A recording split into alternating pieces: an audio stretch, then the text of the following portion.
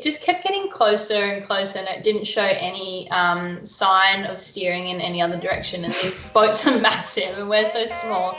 Yeah, they just didn't show any signs of leaving. So we decided, all right, let's just power forward and hope that they pass behind us.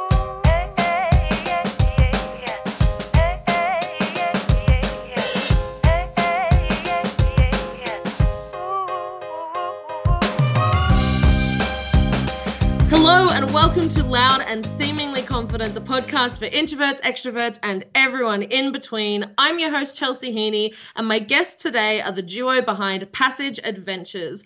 In 2018, they took their kayaks and travelled 2,042 kilometers from Alaska to Vancouver Island, and they did the entire thing single-use plastic free. In 2020, they released a documentary of their journey called Changing Tides. Please welcome to the show the wonderful Lucy Graham and Matilda Gordon. Woo. Hello, thanks for having us, Chelsea. I'm so excited to have you. I wanted to ask, how do you two know each other?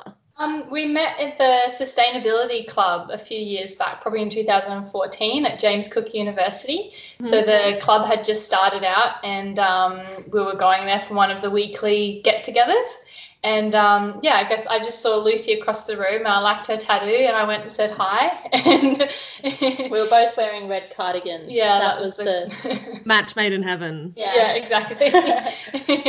And then, we helped run the Sustainability Club for a number of years together and started doing adventures together and that kind of thing. So, university. That's where it all started. So obviously you both have quite a big interest in sustainability and environment and the outdoors. For each of you, where did that sort of interest start? I mean, for me, so I grew up in Lucy. I grew up in the, in the wet tropics next to the reef up here in Cairns. And I guess when you grow up, I grew up on a farm off the grid, immersed in nature. So when you grow up loving nature and being around nature all the time, inevitably you take an interest in that nature existing into the future.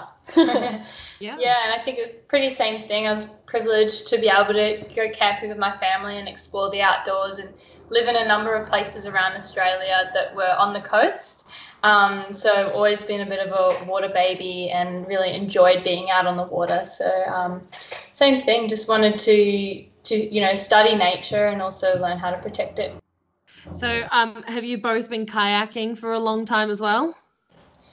Well, I mean, now, obviously, hiking for thousands of kilometres. Still wouldn't call myself a kayaker, though. Yeah, it's interesting. I don't think either of us identify necessarily as kayakers per se.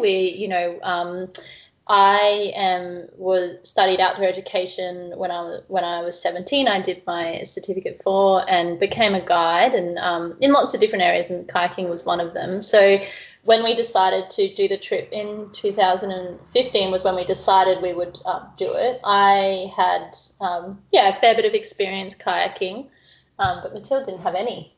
Yeah, well, I mean, a couple of days. Done a few day trips with my dad, particularly around Darwin, a few kilometres out, to some of the islands and just along the coastline there. But I knew that I would enjoy it. I just didn't know if I could do it for that long. But we did have one practice run, which was a week-long trip along the west coast of Fraser Island. So that was a 6-day trip, and that was our longest multi-day trip before we departed for 3 months. But we did lots of training, and we went down to Sydney and trained with some really amazing kayakers down there, and how to look after ourselves and make sure that Matilda had some of the similar rescue training to I, so that if I got in the drink, she could help me. But yeah, I think, that's what loud and seemingly confident looks like, probably. Yeah, absolutely. Where did the idea for this trip come from? When did you go, let's go kayaking for 3 months on the other side of the world? Got Lucy to thank for that one. Yeah. I went to Canada when I was 19 and took a ferry from Vancouver to Vancouver Island. And I remember seeing all of the islands and I was like, wow, I want to kayak through these islands. And, later I looked at the map and I was like, wow, those islands go really far north. And then I started looking at it and I was like, wow, people, have kayaks that length the coastline before, and I was like, oh well, if someone's done it before, then it's possible, so I could do it. But that was, what was that, 2008 or 9 that I went there, and so and it was not something I necessarily wanted to do by myself. I wasn't looking for some deep exploration of who I was and what the meaning of life was. I just wanted to go on a fun trip.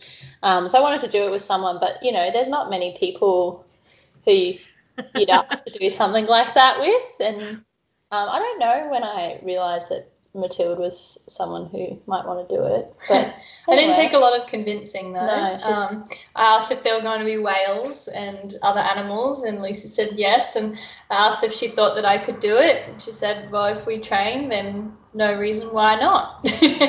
We'll find out. We'll find out. If either of us can do it. But I think we both had, a similar mentality of wanting to do it for fun, and not necessarily to prove it to anyone that we could do it, but just, to go on an adventure together.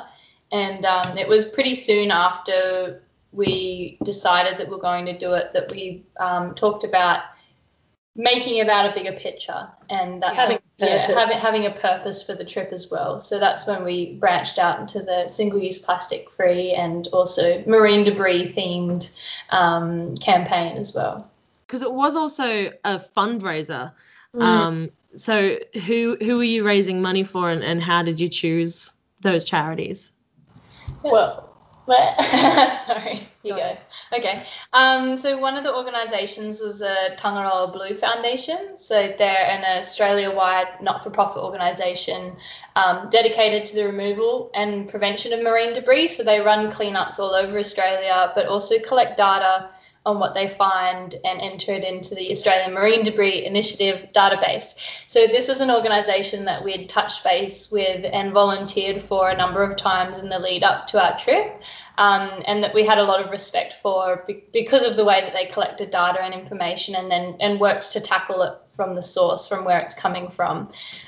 So we had a strong affiliation with that organisation. Yeah, I think volunteering for Tangaroa Blue is what made us wake up to our own plastic impacts, being out on those beaches and picking up waste, and you sort of look at it and think, oh, well, this could be mine for all I know. This could have come, I don't throw things in the ocean, but, our waste systems are not perfect, and it ends up in the ocean sometimes. And so, and then we chose the second organisation, the Living Oceans Society, because we were going to do our trip, in an entirely different continent. We wanted to have an impact there as well, where we were going. And so we chose the Living Oceans Society because they're doing similar work on the coastline there with marine debris initiatives and ocean conservation, and it's kind of cool raising money for two organisations who are protecting the same ocean, just on different sides of it. Yeah, absolutely. And how much did you end up raising in the end? Just over $20,000. So they each got just over $10,000. Yeah, at the end of it. Not too bad. Yeah. Thanks to everybody who donated. Yeah, thanks to everyone who donated. It was quite a long campaign. It went for a year probably 2 years actually, right up to the end of our trip. Just people from all over the world donated to it, and it followed the journey. So it was just really, really cool to see that. Yeah, that's really cool. Now, to the trip itself, you mentioned, needing to have rescue training and all that stuff. You're going a long way in what I assume are fairly remote areas. Was it a fairly dangerous undertaking? I think, it's really interesting thinking about adventure and risk and danger. And I think, it's only dangerous if you haven't planned well. Mm-hmm. And so it's not that we did this hugely risky adventure, it's that we did an adventure, we looked at what the risks would be, and then we took steps to mitigate those risks as much as possible. And, the reason why we had a really good trip where neither of us got injured or died or capsized our boats is because we planned a very safe trip and we made good decisions along the way. And I think particularly because we didn't have anything to prove, on those days where it was 20 or 30 knot winds, we would just go outside and look at the ocean and think, no thanks. There's 10 out of 10 today. And I think, sometimes when you read the blogs of people who have done similar trips and got into trouble, it's because they have been so determined to, paddle the certain distance every day, whereas we weren't trying to set a record. We were just trying to have a good time. And having a good time doesn't include putting yourself in dangerous situations. We still ended up in a couple of hairy spots. But, we had the gear and the resourcefulness to. And also, I think just also being able to ask people questions along the way. Like, we literally asked people from the very beginning of the campaign right through to the end, whether we were passing through fishing towns and asking, local fishermen what the currents in that area were doing or what the tides were doing, or the harbour masters. Yeah, or the harbour masters, or people who had done the trip before. We reached out to them and got some tips from them. We didn't know what pogies were. This is one of the examples. So I don't know if you've heard of them, but they're like neoprene gloves that you put over your hands that allow you to grab onto your paddle, but it holds the warmth on your fingers, which coming from the tropics is just like, I remember doesn't even cross your mind. And we read it in a blog, and it was like, pogies are necessary, and Lucy and I were like, what about? And when we went to the gear store to get these pogies that everyone said were so essential, we were just looking at them and we were like, these look so cumbersome. They look like they make the paddles really heavy, and they look so unnecessary. But we were just like, well, better to have them than not have them. And they are cumbersome, and they do make the paddle heavier. But when you can't feel your fingers, they are really necessary. Yeah. I think for at least the first 3 weeks of our trip, we didn't take them off. It was so and the people that convinced us to do that were two women that were kayaking the same trip as us in the opposite direction from south to north, and we saw them on Facebook and contacted them and had a good old Zoom conversation and asked them what pogies were and whether they were necessary, and they were like, yes. So asking things like that and not being afraid to admit when you've made the wrong decision or when you don't know something is really important in these kinds of trips. If you wish you had extra tufts. Yeah.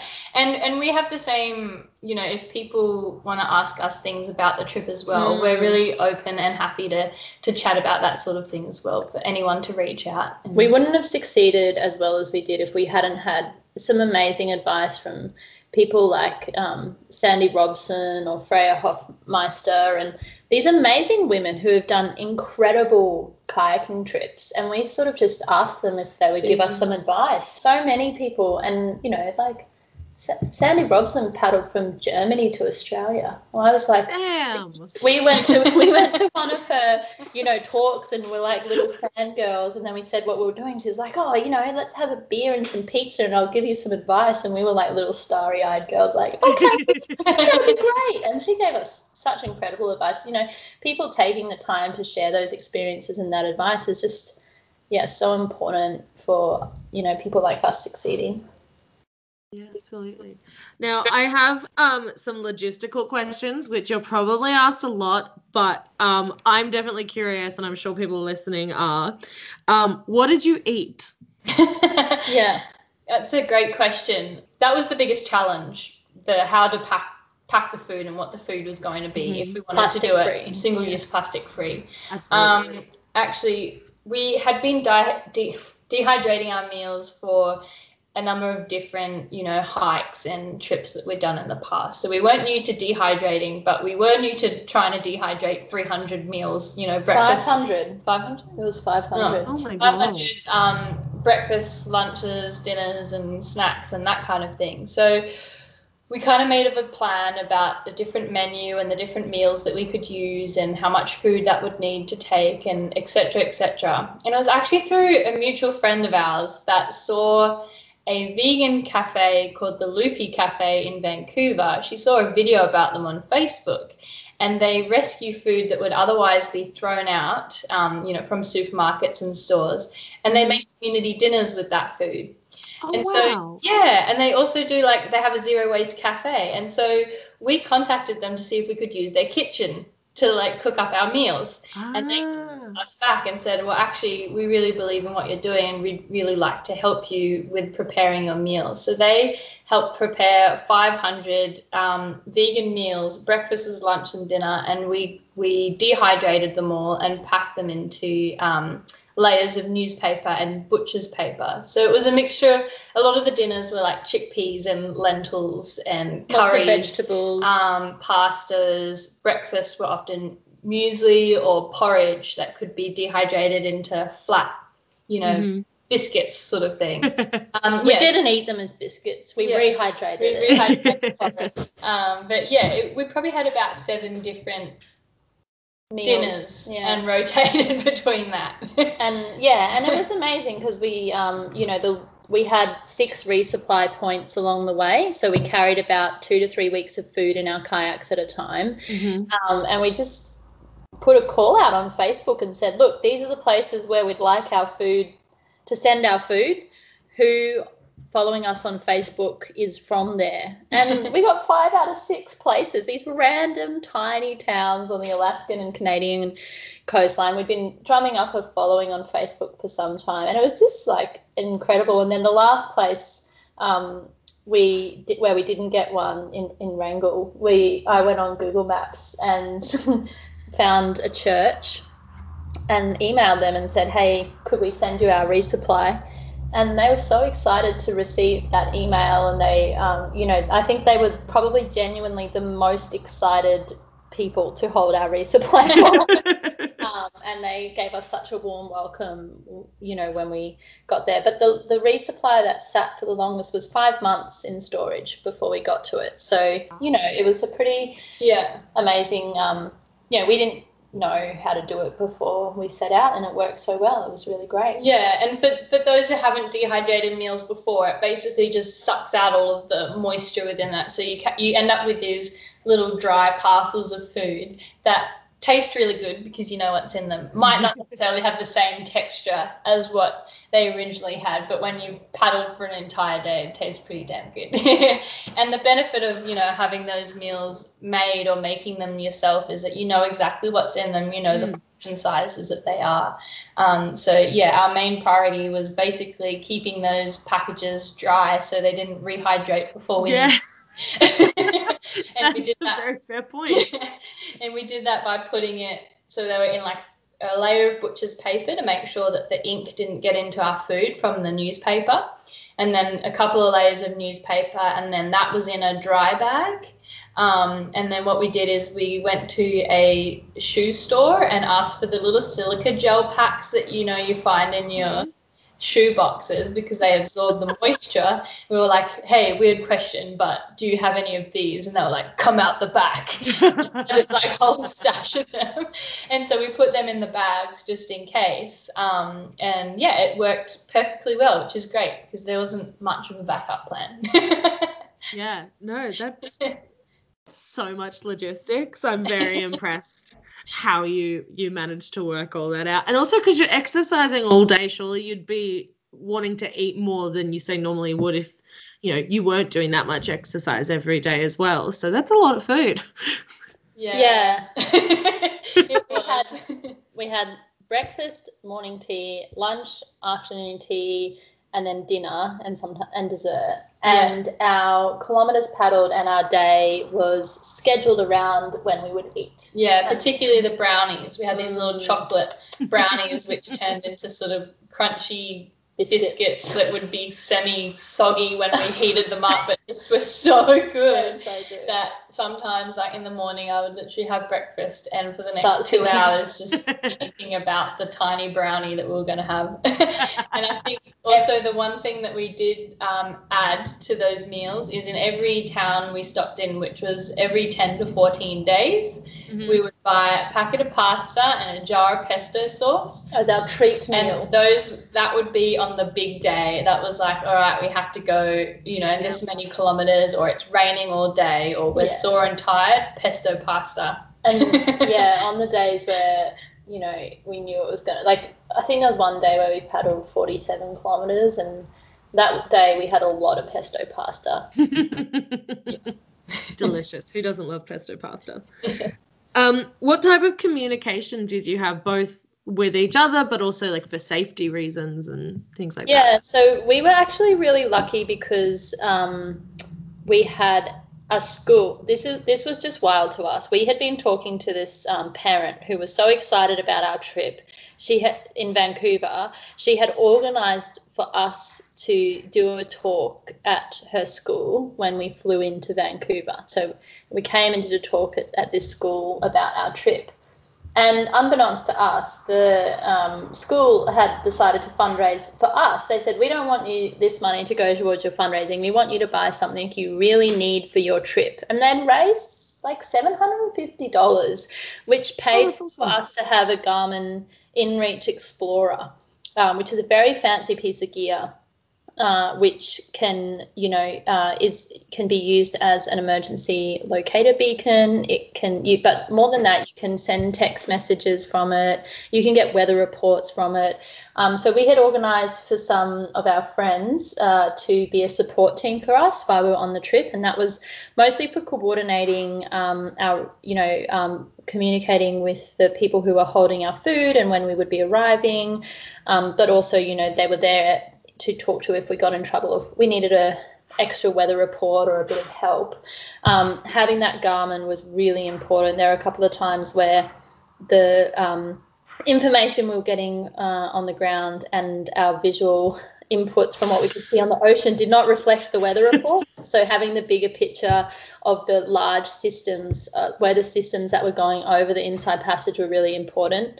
We also each had a marine radio. Yeah. And the marine radios were what we got our weather reports on every day. So every morning we had a routine. Before we would wake up, we would turn the marine radio on and get the weather report for that day because I almost forgot about this. Yeah, sometimes it wasn't worth getting out of bed. So you'd get up in the morning, sometimes put the radio on, and it would be like, there is a small craft advisory warning for the coast. And you're like, all right, well, a small craft advisory warning basically means that any small vessels, boats, shouldn't be out. And, if you're in a kayak, then you should definitely stay on land. Yeah, and we also used it to call into the harbour masters when we were coming into port and let them know that we were there, because there's a lot of massive cruise ships and things that pass through the Inside Passage as well. And also monitoring Channel 16 for when we were crossing channels for the same reason, to be able to call out to those boats and let them know that we existed, because it's really hard to see kayaks from up there. And we did almost get hit once. Yeah, Channel 16 is for those majority of humans in the world who don't know what Channel 16 is. In that area, it's the emergency. Right, all over. Yeah, it's the emergency radio channel that all ships should be monitoring. So, a lot of people don't know, but the Inside Passage has massive cruise ships that go up through it, and you see them on the horizon, and 10 minutes later they're chasing you down. So you got to have your wits about you. So, we both had a personal locator beacon in our personal flotation devices that we wore all the time. So even if we were separated, we both had an ability to send for help. And we were in 2 different kayaks, as that's often a question as well, were you sharing a double or 2 separate kayaks? But it was just good to have that extra space, and also safety-wise, if one of you capsizes, the other can come and help with a rescue to tip you over, and also just, I think, mental or space. If you capsize your partner and paddle away, you can do that, what? That didn't happen, don't worry. You mentioned just before you had a near miss with one of the bigger boats.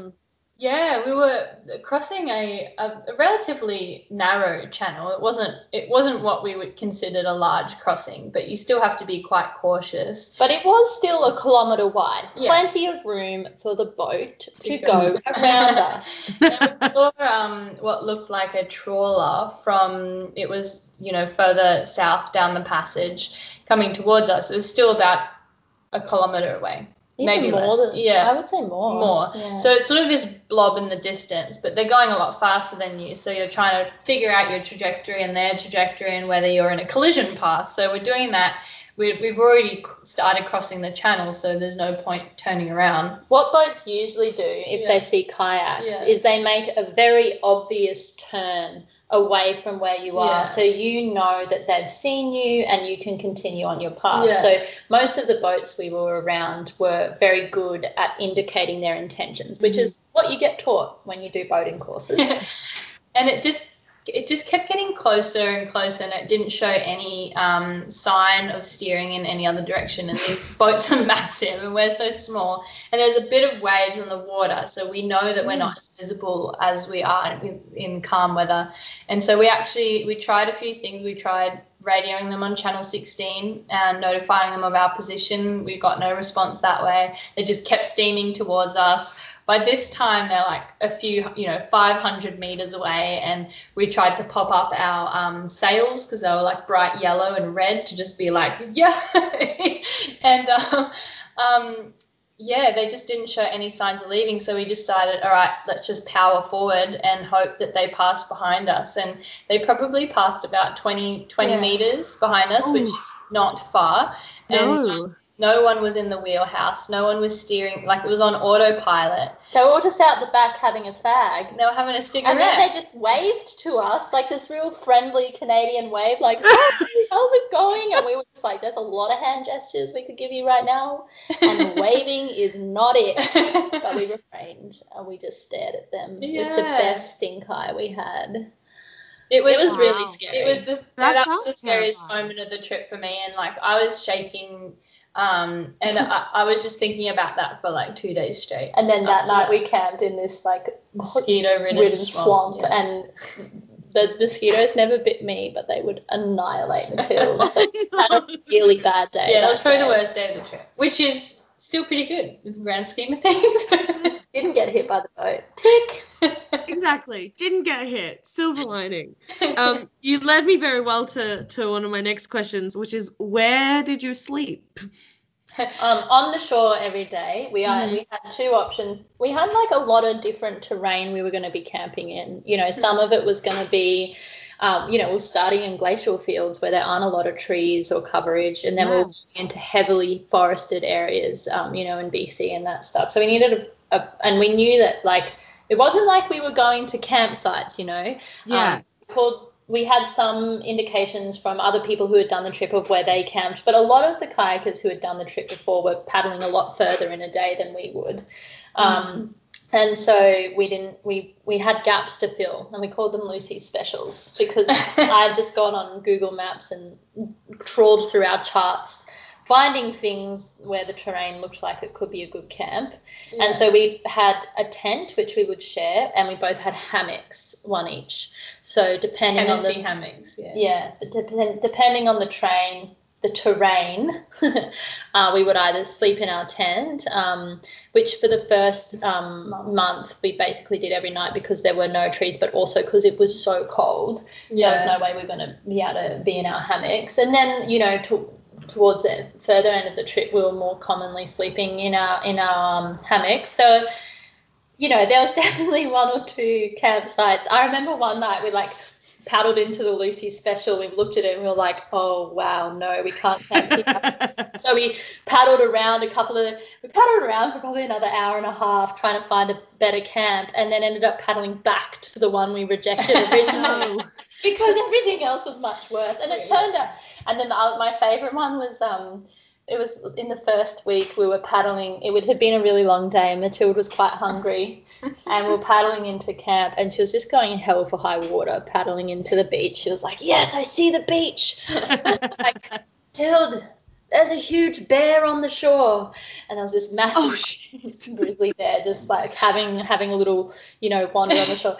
So it was a rock. So we paddled to the next island, and the next island had a bear poo on it, but no bear. So we're like, okay, we'll camp here. But then as we set up camp, the tide went out, and a land bridge formed between the island and the island that we were on. I mean, bears can swim. He could have swum there anyway. But it's just those moments where you're like, what is their safe camping when they can literally be anywhere? Yeah.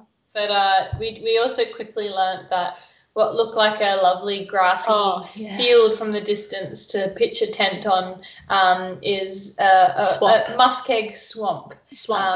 Terrible, terrible swamp. Like, if it looks like a terrible campsite, probably going to be acceptable. If it looks beautiful, it's pretty a much a lie. mirage. It's a lie. Just paddle past it because you will be disappointed. But we camped in some of the most remarkable locations where, you know, you just wake up in the morning and you're like, oh my goodness, like, how are we even here? And we actually at the start of the trip, I was like, oh, it'll be so nice to be able to like see the sunset over the horizon. Lol. But it's summer, and well, first of all, you're in the Inside Passage, and I didn't quite comprehend in my brain how high these mountains were. Like, these islands are snow-capped mountains. So that was my first realization of like, oh yeah, that's not what I expected. So the sun sets behind them. And secondly, it's summer, so the sun goes down, like hits the horizon at 10:45, 11 p.m. So I think there was one night where I stayed up, and I didn't make it. Lucy went to bed like 5 minutes before. I tried really hard, but I was just falling asleep,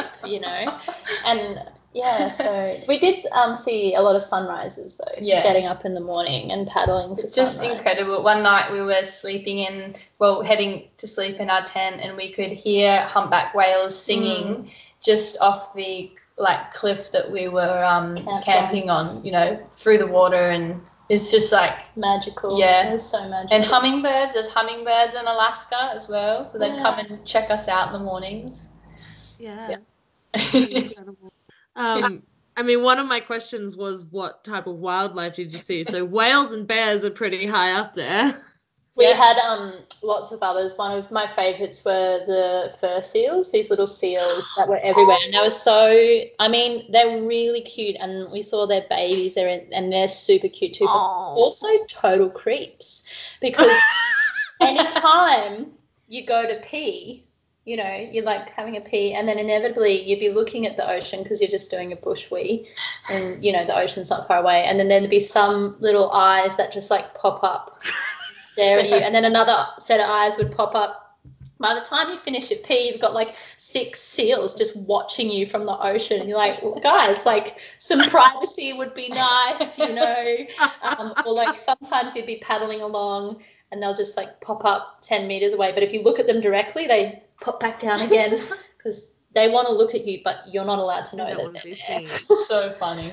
Also, sea otters. So cute. They'll like sort of hang out around you, and they each have their own personal stone that they use to crack open the food that they eat, whether that was crabs or shellfish. And so sometimes you're sleeping at night and you just hear like tick, tick, tick, tick, as they're trying to open up their food, and they actually hold hands when they're sleeping. It's the most adorable thing.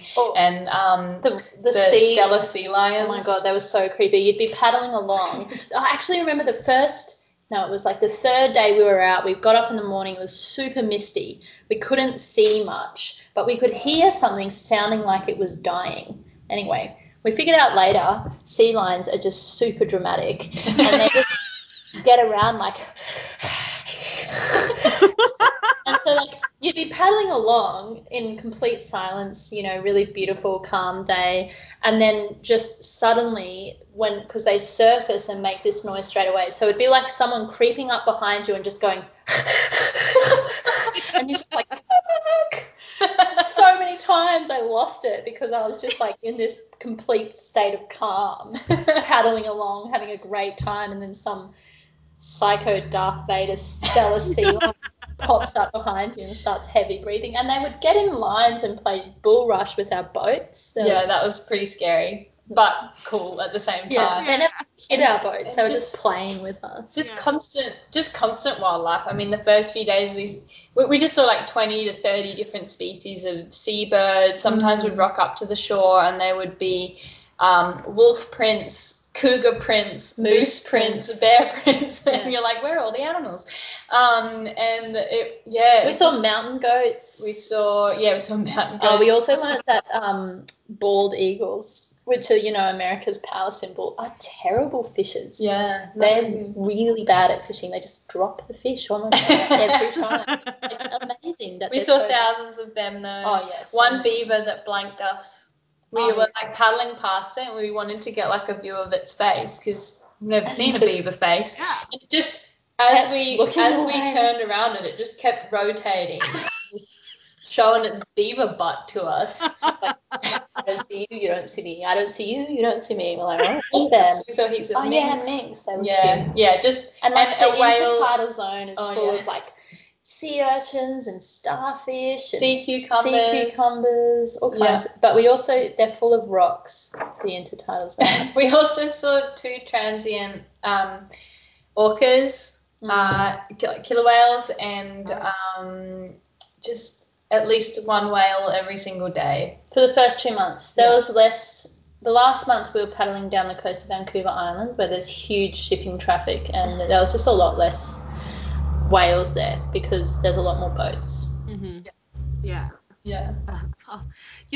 I know that I don't want to go kayaking for 3 months, but you're making me want to go kayaking for 3 months. It's pretty amazing. Yeah, I miss all the animals. Yeah. We've got some pretty cool animals here as well. Yeah. This is very true. 3 months is a very long time. Did it have any, like, spending that much time together, was it a strain on your friendship a little bit? You're still friends now by the looks of it. Oh, this is a very good charade. Yeah, no, it was There was only, I think we both had one day where we felt pissed off with each other. Yeah. But other than that, it was pretty good. I mean, like, the thing is, we were both, I think we're both just very understanding, and we know each other pretty well. So we know, like, we live together, we work together and volunteered together, and we'd been on a couple of big hiking trips together, and like, I know when Matilda's having a tough time and paddling against the wind, she's just not going to talk to me. She's just not going to talk at all. And Matilda knows when I'm hungry that I'm just entirely unreasonable and just going to take anything I say when I'm hungry seriously, and probably just feed me before any decision making. There was definitely one day where I was having a really hard time. It was the day after we almost got killed by the trawler, and I got by mosquitoes, and Lucy's like trying to teach me Spanish, and it was the worst conditions where the tide and the wind are against each other, and it creates this terrible choppy sea that's just annoying and hard to paddle in. So and we'd run out of chocolate, so Matilda sleep deprived, without chocolate, mauled by mosquitoes, and almost killed the day before. And Lucy's like heaven, so happy and cheery and like singing. And in my head, I was just like, shut up. I was just like, you are unreasonably happy. And in my head, I was like, Matilda looks sad. I'll make her cheer up by singing. La-la-la-la-la-la-la. And, like, asking her lots of questions. Because, I mean... And I was like, leave me alone, but don't really.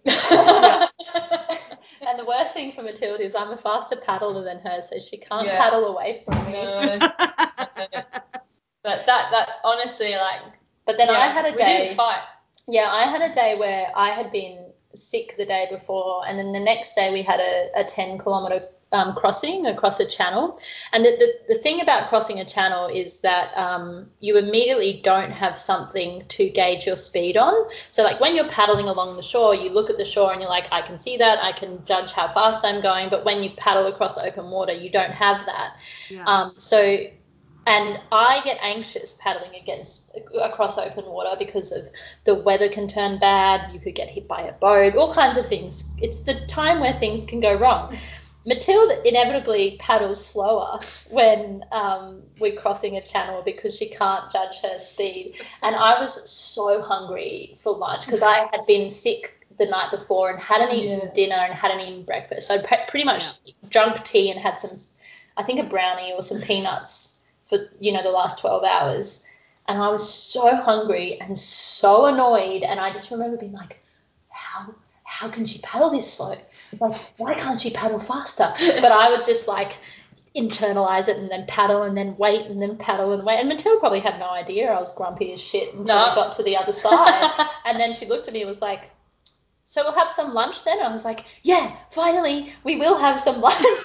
But that's not what I said. But then like, there were other days, like I remember one day we were doing it was a 30k channel crossing, and there was an island in the middle, and the first bit of the crossing was super windy and really cold, and I must have got into like maybe some stage 1 hypothermia, because we got to the island and I was like, I'm really cold. I need to go and shelter like from the wind behind a rock, you know, like when the wind isn't in an area because it's blocked by something. Yeah. But then I went and stood on the upwind side of the rock and like crouched down on the upwind side. And I'm looking at Lucy going like, this seems extremely out of character for like someone who's a lot safer than I am generally. And I was like, Lucy, you need to be on the other side of that rock.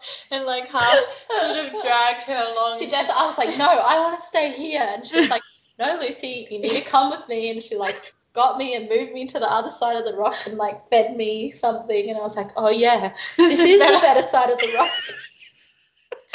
It just gives you like so much respect for people like Susan Conrad who kayaked the Inside Passage by herself, you know, and she wanted to do it the second time this year, but because of COVID stopped her plans. But just amazing to not have that second person to judge things by and to pull you out from the wrong side of or just carry your kayak from the ocean to camp. Like, because, you know, if you arrive at low tide, you know, you have to carry. I mean, it was so hard getting our kayaks up to camp sometimes. Like, just literally cannot. There were days when I just thought, Susan Conrad, just think, this is not, she had it harder. What was the longest day that you did of kayaking? What was your average? The start of that day. Because the start of the day, Matilda, we took turns navigating, and the start of the day, and Matilda was navigating, and it was quite a straight coastline. You could see like all the way down it. And I said, oh, how far are we going today, Matilda? And she said, you see that point, the furthest point in the distance that you can see? And I was like, yeah. She's like, that's halfway. And I was like, oh, good. And that day was only supposed to be 42 kilometers. But they have this really fun thing in Alaska called, what's it called again? Isostatic rebound. Isostatic rebound. And it's where, because the glaciers are receding, the weight of the ice coming off the land means that the land is rising. We were using charts that were 5 years old, and that's not so old for charts.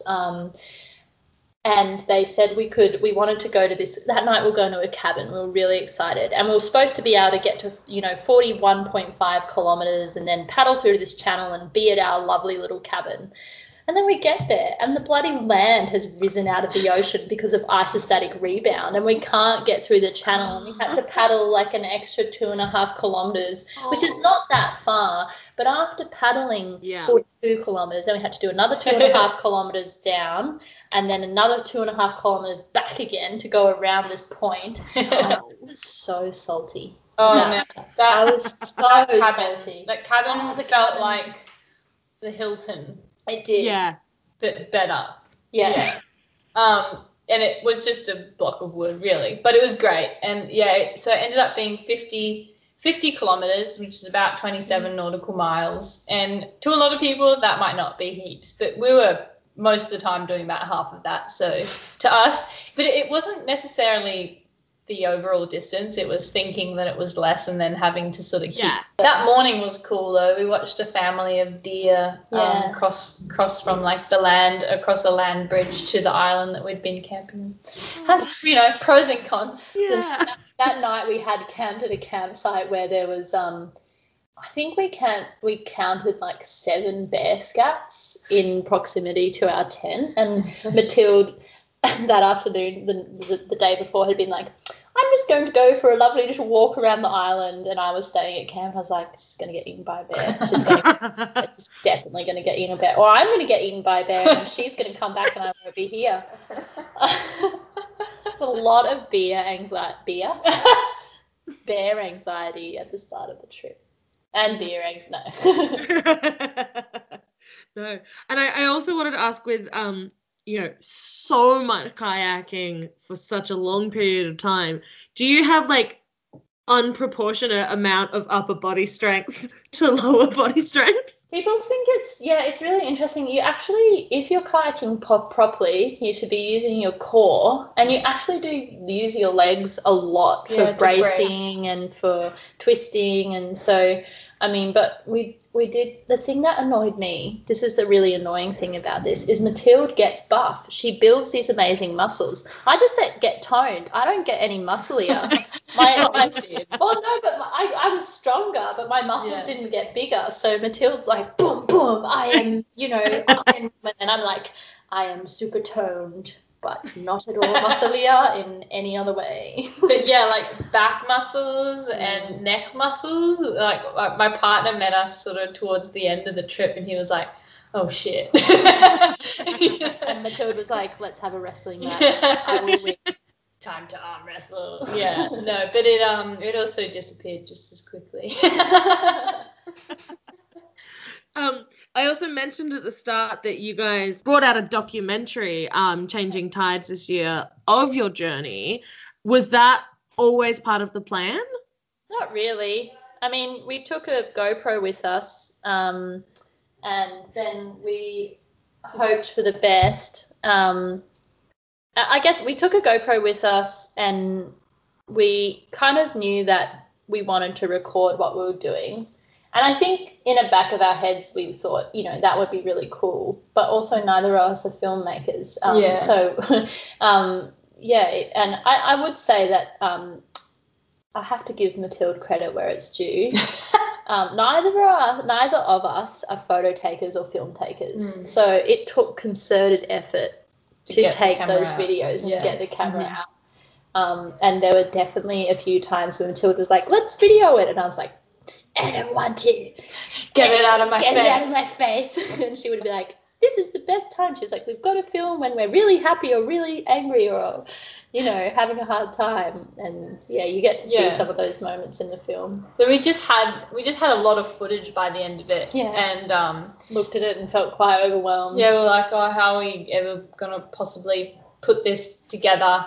And it ended up being through, a contact of a friend that we found, Akemi and Anna, two women that wanted to create this documentary with us. And it was so cool to have, two young women who wanted to make a film about our trip, because there was so much about our trip that we didn't have to explain to them, because they get it. Like, they know what it's like to be a woman and to do something like this and be told by all these people that you can't do it or you don't know what you're doing, or, But even the plastic-free journey and the marine debris, like, they weren't kayakers, but they understood the underlying message behind the story, and it was just really refreshing to not have to communicate that for people to just understand it. So, they created version 1 of Changing Tides, and then recently the one that some people might have seen in the Ocean Film Festival in 2021. That was obviously the same story, but a different take specific to the Ocean Film Festival. And they helped us. And I love both of them. They're so great. Yeah. They put some extra footage in. The Ocean Film Festival did. Yeah. And they also helped us, the thing about filming everything on one GoPro is that the audio wasn't great. It's terrible. They helped us fix that up. And I think throughout the entire process, we succeeded because of the community came around us. Yeah. Yeah. Absolutely.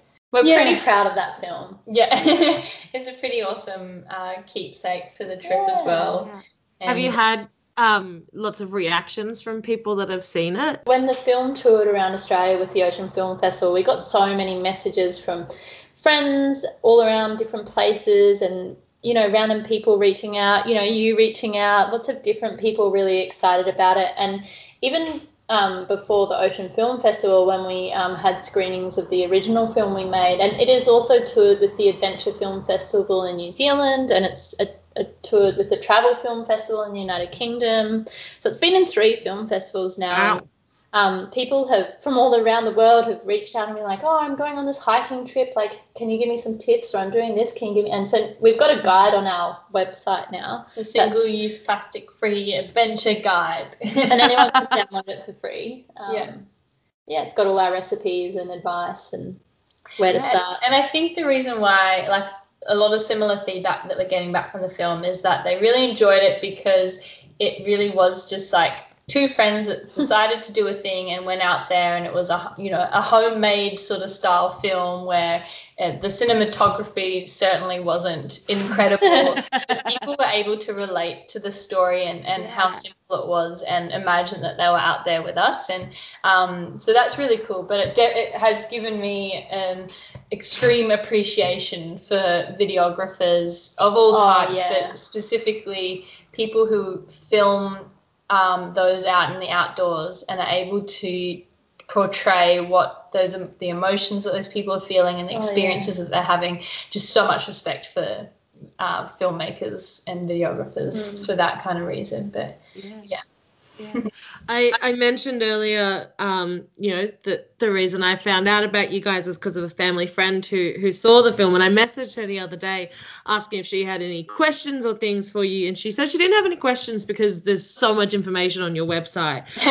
But she did say, we were very inspired by their dedication to plastic free and have since taken on the responsibility for collecting plastic rubbish / debris from every beach, river, lakeside that we walk, which is about 3 times a week, and we recycle it correctly now. So if anything, we ask you to encourage them to keep promoting environment first on everything, get as much publicity as they can muster for it. Well, you know what you should tell them is thanks very much. And also the Tangaroa Blue has an app with the Australian Marine Debris Initiative, and they can literally put in the app what they pick up, and that goes into the database that helps us advocate for plastic change. So some examples of how that can make a really interesting, one of the most crazy examples was we got all this data from like a remote beach up in Cape York that said this one particular brand of water bottle kept washing up. That was a brand that we'd never seen before.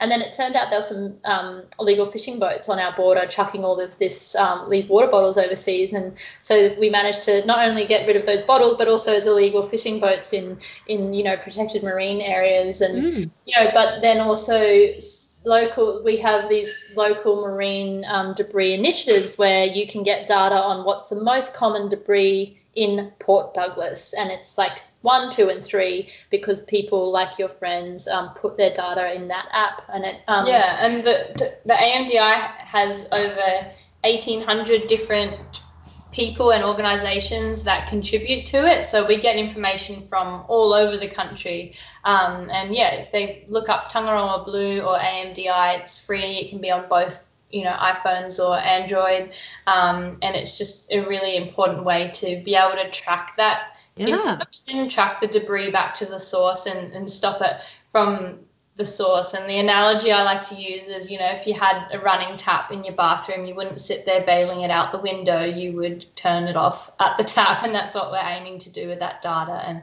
if people are already on the beach cleaning it up, then it's just one extra step. Yeah, that's really cool. I love the idea of that app. Yeah, it's really cool. And thanks to your friends. And we actually have, I had a couple of friends message me and be like, I'm doing this now, or I'm doing that now. That's different. And I think we can both agree that this trip had a lot more impact than we ever imagined it would. Yeah. And we've learned so much along the way as well, and from people after the trip too. So it's been awesome. Yeah. So talking about being plastic free and single-use plastic and that type of thing, when did you guys sort of become more aware about that stuff and start to reduce your plastic intake? Use? When we were doing cleanups with Tangaroa Blue as volunteers, we started being aware, but I think we really made a move in 2015. Matilde and I and a friend of ours, Kelsey, moved into a house together, and we decided at that point, moving in together, we were going to be a plastic-free household, single-use plastic-free. Mm-hmm. So since 2015, and we're still doing it today. Yeah, and it was a lot of reading blogs. I think one that stuck with me was one called Trash is for Tossers, and it's this, at the time she was in her mid-20s living in New York, and she produced a jar of single-use plastic waste in an entire year. And that was as a student living in, a massive city. Yeah. I remember seeing that and hearing about that and just being so inspired about what she could achieve. And there's also Bea Johnson and her Zero Waste Home book. That was another inspiration. And it's funny because everyone does it differently. I remember when we moved in together, Matilda's someone who, you know, she loves doing research and finding out all of the things, and I'm a much more simplistic person. So, you know, I was like, well, now I will eat 5 things. And then, you know, like, and Matilda was like, well, Lucy, you know, there's options and you can go here or there. And I was like, okay. And so, you know, I think it's really nice to have conversations about it, because not everyone is the kind of person like the amazing Matilda who can make a spreadsheet of every waste store and cans and figure out which ones have the cheapest price for which different bits of bulk food and whatever. And you know, I think, you know, for me, certainly when I started, I was like, I will eat vegetables and pasta, because there's one type of pasta I can get from Woolies that comes in a box without plastic, and couscous comes in a box, and so does oats. But, you know, I have a much more varied version of that now, and it's thanks to the help of those people around you. So. But we're so accustomed to that life now, but I think, you know, a massive message we want to say to people is you don't have to go all the way and cut out all single-use plastics from your life, and in fact that might make you regret the decision and turn in the opposite direction. But you know, doing what you can and learning what some of the alternatives are, and I think a lot of the younger generation these days are forcing it upon their parents, which is awesome. And just, you know, we always say, like, don't go cold turkey on single-use plastic, because you'll last a couple of weeks and then give up. Do make one change, do it for a month, and it's a habit. Then do another change, do it for a month, and it's a habit. What is one thing that you would recommend that people can do really easily to reduce their single-use plastic? Get a keep cup, get a water, get a reusable bag. If you haven't done that yet, you're about 10 years behind the times. So that's one thing. The second thing would be look up your local bulk food stores. You'll be surprised how many there are around these days. There's local community co-ops, there's merchandised bulk food stores like The Source. There's lots of different ways. If there's markets around, go and get your fruit and vegetables from the markets, or go direct to the farmer. You know, there's a lot of community-supported agriculture boxes, CSA boxes, where you can order a box for the family and it comes in with a variety of different fruit and veggies. Seasonal, locally sourced fruit and vegetables. Which has a lot of other good impacts. But even like, okay, instead of buying a 200-gram packet of rice, for example, you buy a 5-kilo bag. It might come in a plastic bag, but you're using so much less plastic because it's not that individually wrapped thing. And just boycott stupid things like bananas wrapped in Glad wrap and cucumbers that come in oranges a styrofoam peeled box. and then wrapped in plastic. You're just like, what is happening? There's so many, that you're like, what? This is costing you more money to wrap it in this much plastic. Why are you doing it? But it is also important to understand that many things that come with living a zero-waste lifestyle are also because of the privilege of being able to do so. And that might be a cost, or it might be access, or it might be time. You know, not everyone can make their own toothpaste, for example, that kind of thing. And so that's why it's really important to just be like, you know, don't kick yourself for not being able to do all the things, and just give it a go, and don't be afraid to make mistakes and ask questions and learn along the way, because the reality is plastic is an incredible material that has been able to advance society so much, but it's our reliance on it that's created this problem. And also, And I think that it's also good to remember that bioplastics, well, there's good and bad in bioplastics, but avoiding petrochemical plastics is really important. And if you haven't watched it, a really good film to watch is called The Story of Plastic. And, you know, I think most people in the world now are concerned about climate change in some way. And, you know, the fossil fuel industry has mostly been related to, you know, transport and energy production.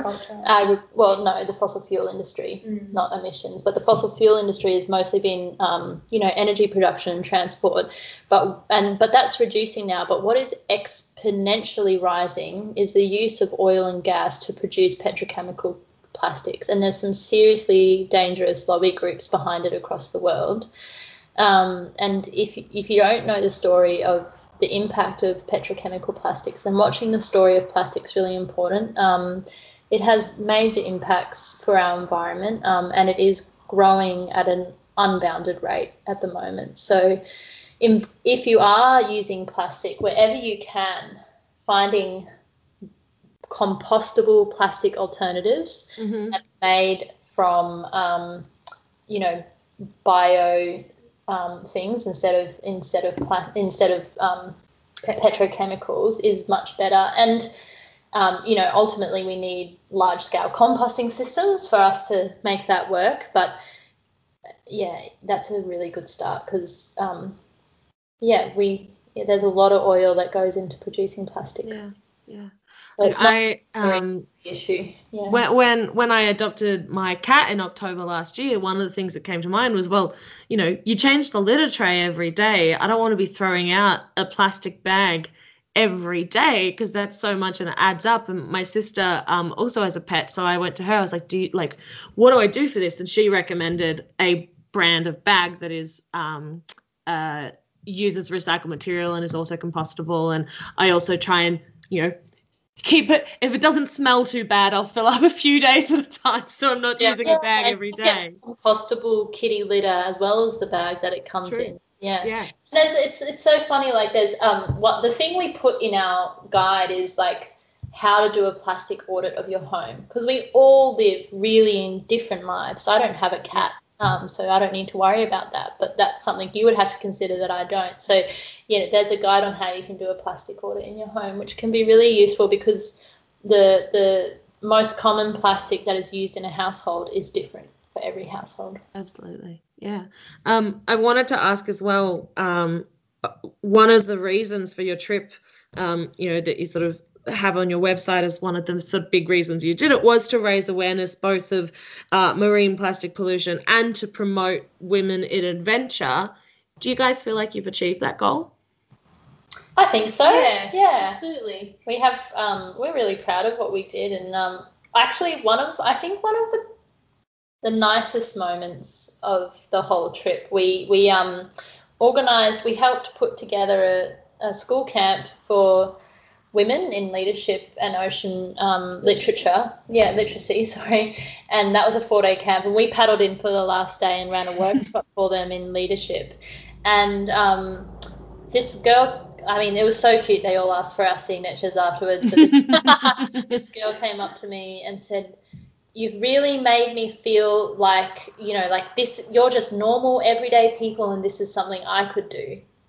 And that really hit home. That's really cool. Yeah, and that's what we wanted to achieve. And we don't want people to think that you have to be some big hero adventurer to do something like this, and that if you have a goal and you work for it, you can do whatever you want. That's really cool. Now we are almost towards the end here, but I always like to ask a random question of my guests. It's got nothing to do with anything we've talked about, and it's different for each episode. So my random question for you is, what is the strangest dream you've had that you can remember? That's so funny that Lucy just pointed to me being like, you can answer this one first, because I don't really dream. Mm-hmm. I like to sort of like set my dreams when I fall asleep and sort of go on this. I like to daydream, but I don't really wake up in the morning and go like, oh man, that was weird. So I actually don't have an answer for that, but Lucy does. The most bizarre and most vivid dreams. It's like literally hard to even choose, but I think one that really stuck with me was I would say it probably only went for a couple of minutes, but it felt like a movie length dream. And basically, I'll give you the short version. Hiking in the wilderness, massive spaceship crashes on Sydney. Me and my friends hiking run down to Sydney to help save everyone because we're all first aid people, and then we realize that everyone is zombies, and we're like, shit. And then I said, I was not a kind person. I was like, everyone for themselves. And I just ran back into the mountains. Good to know.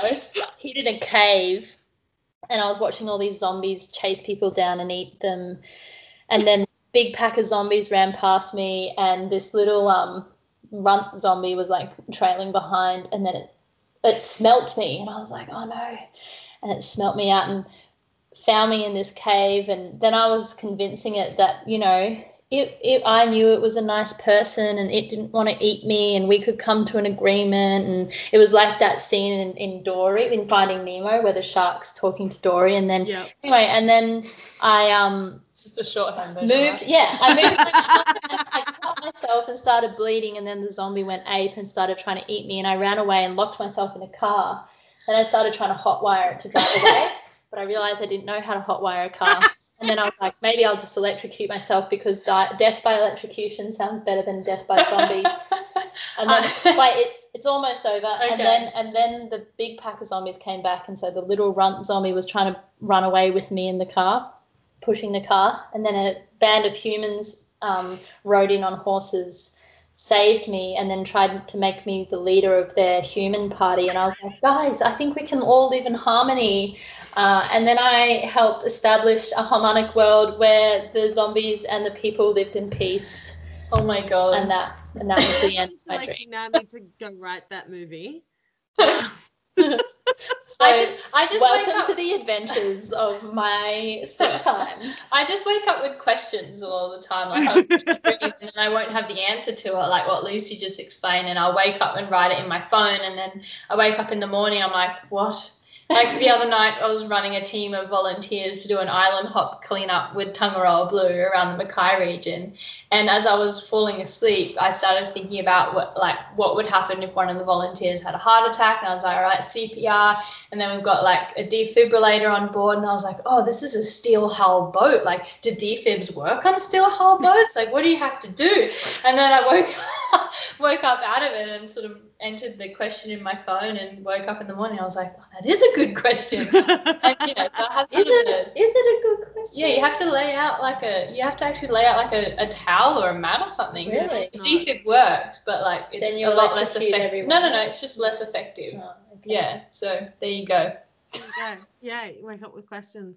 I had one years ago, because I'm originally from Melbourne, and I had this weird dream where for some reason I was in charge of guarding this room just filled with like the world's most treasured art, but it was on Swanston Street, which is a really busy street in Melbourne, and it had these giant doors that wouldn't close, so they were just open with this giant room of treasures. And for some reason I had to get changed into different clothes, but every time I left, someone would steal something, so I couldn't get changed. And then I used to do Girl Guides, and I saw my old Girl Guide leader Helen walking past. I was like, Helen, thank God, come in here and look after this art while I go get changed. And I go get changed, and I come back, and a painting of Marie Antoinette now has Helen's face on it.